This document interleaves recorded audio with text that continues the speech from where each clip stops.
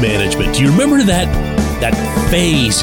Felt like kind of a brief phase of Mike Tomlin's tenure when we were picking him apart every single Sunday related to clock management.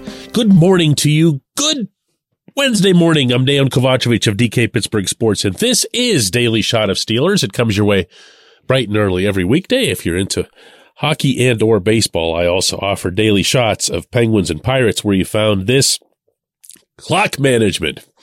There's a reason I'm bringing it up, even though I won't bring it up again for the remainder of the program. And it's that we will find every little morsel to dissect when it comes to the head coach. And this head coach now, probably more than ever in his dozen years here. And we'll do it over this little thing or that little thing, or for that matter, this big thing, such as, I don't know, whatever everybody was upset about a couple weeks ago. I've already kind of lost track of it. And I do it too. I'm not exempting myself. If you listen to this program regularly, you'll know that I will criticize this head coach, and I will do so to the extent that I will hear back from a lot of you as to, hey, what's up with this? What's up with this? Do you hate this guy? Do you not recognize what all he's done? It goes both ways. However, there is one grounding point when it comes to evaluating this man.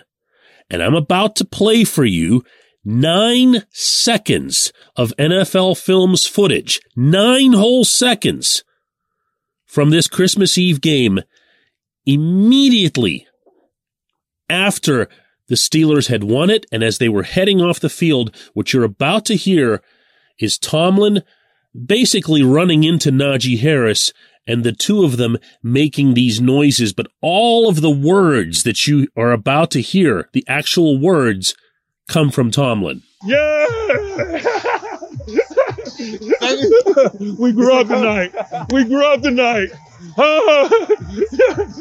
That, my friends, is a high school child. That's what he sounds like there. And I am saying that in the most positive context possible, because it does take that level of passion and investment and belief in what it is that you're doing to come away with that reaction to a National Football League game under any circumstance.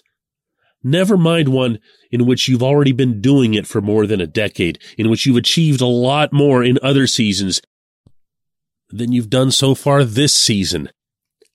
This is what it sounds like for a head coach to be totally into it and to make sure that everyone around him is equally into it. What can you expect at Point Park University in downtown Pittsburgh?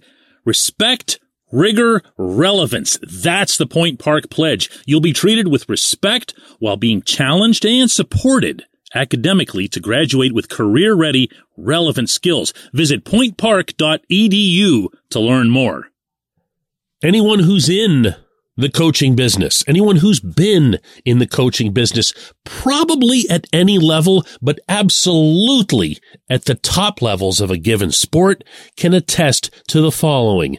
The very most challenging thing about the job is making sure that everyone's into it. That's really, really it. You can get into all different kinds of strategies and X's and O's and should have done this on fourth down, should have managed the clock better, and all kinds of other stuff. And you won't come close to rivaling the impact that's had on a team by a coach than to make sure that they're all in. Not everyone can do it, believe it or not. It's not automatic, believe it or not. It's not a job and something that they're supposed to be doing. Maybe it is for some, but it isn't usually for the teams that win. I'm not here to be an idiot and suggest that everything's gone great for Tomlin in recent years. It obviously hasn't. I don't even remember the last playoff win. That's unacceptable. I haven't liked a lot of things about his past few years. I haven't liked a lot of things about recent drafts. He, of course, has a big hand in those. But I'll tell you what, there's two things that I take from that clip. And by the way, you need to find this full NFL Films clip. It's actually around 40 seconds, and it's got different scenes in which he's staring into some player's eyes and saying, "Let me see you. Let me see your eyes. Let me see your eyes." And he's letting them know, actually, he's talking to nobody in particular at one point. He's just wandering the sideline saying how he could have been working in a mill or a mine somewhere in Virginia had it not been for the NFL, meaning he himself. It's great stuff. If you follow me on Twitter, I've added it onto my Twitter account. And if you're seeing this on DK Pittsburgh Sports, I'll add the tweet onto the article accompanying this podcast as well. It's just go find it and hit play. So 2 takeaways. 1, he's really into it, and he makes sure that they're into it. And when you hear him, and this was the part that I did play earlier, yelling out to Najee, "We're growing up. We're growing up." That's a we in there. He's been doing this forever. He's not growing up, but he sees it that way. Because, and if you go back to some of the remarks that he made about Ben Roethlisberger's retirement and the challenge that he and Kevin Colbert and all of the Steelers would face in finally having to replace a franchise quarterback, he said, "I'm eager for this. I'm going to embrace this. I want to be a part of this." Well, that leads to my second takeaway. He's not going anywhere. He's not going anywhere. For those of you who are still hung up on that sort of thing, and I'm going to say yet again, I understand criticisms.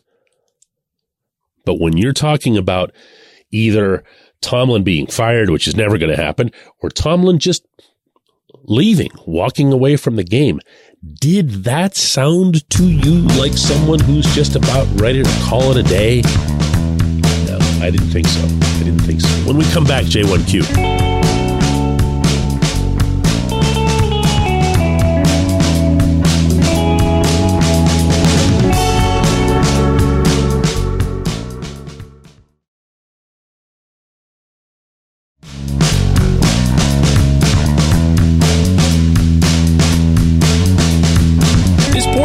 Shot of Steelers is brought to you by our friends at Mike's Beer Bar. They're located directly across Federal Street from PNC Park. They are the one, the only, the premier destination in Pittsburgh for craft beer. More than 500 craft beers available, more than 350 of those local, and more than 80 of those on tap.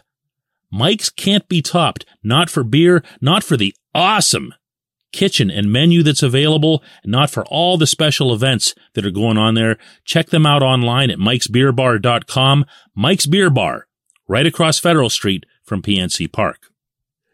Today's J1Q comes from Chris, who writes, "I am not a defensive tackle aficionado, but it seems to me that Cam Hayward has been an elite dominant tackle for years. Is this an accurate perception? He's been named an All-Pro a handful of times. Is he a Hall of Fame candidate, or is he just going to be known as a great player for a very good franchise?" Chris, I can tell you this right now, that if Cam were listening to this program, and he's been known to do that before, so I wouldn't presume that's out of the realm of possibility, Cam would be sitting here nodding his head along with every syllable. There are so many golden attributes to this man, not just as a football player, but also as a person. As Mike Tomlin has said about him on multiple occasions, he checks all the boxes. And I'm here to tell you openly, candidly, in a way that Cam can't do himself, that this sort of thing is important to him. He believes that he deserves X amount of respect for what his achievements have been in the National Football League, what they continue to be, and what he hopes that they'll be in the future, because he's absolutely not done. And yes, he sees himself as someone who should be considered for the Hall of Fame when he's all done, but he also understands that the more he adds to his own resume, the better his chances. So, even though you don't say why you're asking this question, I'm going to presume, and I think safely, that it's because he was unbelievable the other night against the Raiders. He just was. In every way. And when you talk about, as I was in the opening segment, reactions that Tomlin has to certain players, there's only one player that he saves his best reactions for after every game, and it's been that way for a long time now, and that's Cam. He'll go up to Cam, and the two of them just have this understanding about what it is that they say to each other, the certain look that they give each other, and then you know what else?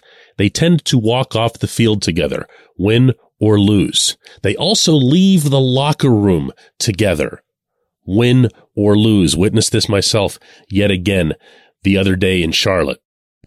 So I say all this good stuff, but I'm going to maybe burst the bubble just a little bit here, even though I shouldn't. I want you to hear it out first. When you saw Cam playing the way he did the other night, there's an instant and understandable reflex to say, he's doing it for Franco. He's doing it for the memory, and he came out holding the 32 flag and everything. And I have no doubt whatsoever that Cam wanted to honor Franco and the memory and the family that was there, and also the extended Steelers teammates family that were there from the 1972 roster and all that other stuff. But I am here to put my hand. Listen to this smack. Actually, that wasn't much of a smack. Let me give you a good smack. That is me smacking my hand on a figurative stack of Bibles to tell you that the reason that Cam went out and played like that was that he got snubbed from the Pro Bowl, and he hates that. Like, he hates that a lot. He sees himself as being one of the 3 or 4 at the worst best defensive tackles in the game. There was a tweet that somebody had earlier in the year. I can't even remember. It was one of the networks, and they listed Aaron Donald and Nick Bosa, a couple other guys that are, the guys that you would normally talk about in that conversation. And Cam said, I am at least right in there. And when he says it, unlike when Chase Claypool said that he was one of the top 3 wide receivers in the NFL, there was not laughter. Okay. There was a very real and respectful reaction to it, even among those who wouldn't agree to put him that high. That's what he sees in himself. That's what he expects from himself. I've always admired this about him. I don't see this as any kind of minus or his looking out for himself before the team or anything like that. He doesn't have that in his DNA at all. But that, believe you me, was what had him going more than anything else. I'm grateful for the question. I'm grateful for everyone who listens to Daily Shot of Steelers. Let's do another one tomorrow.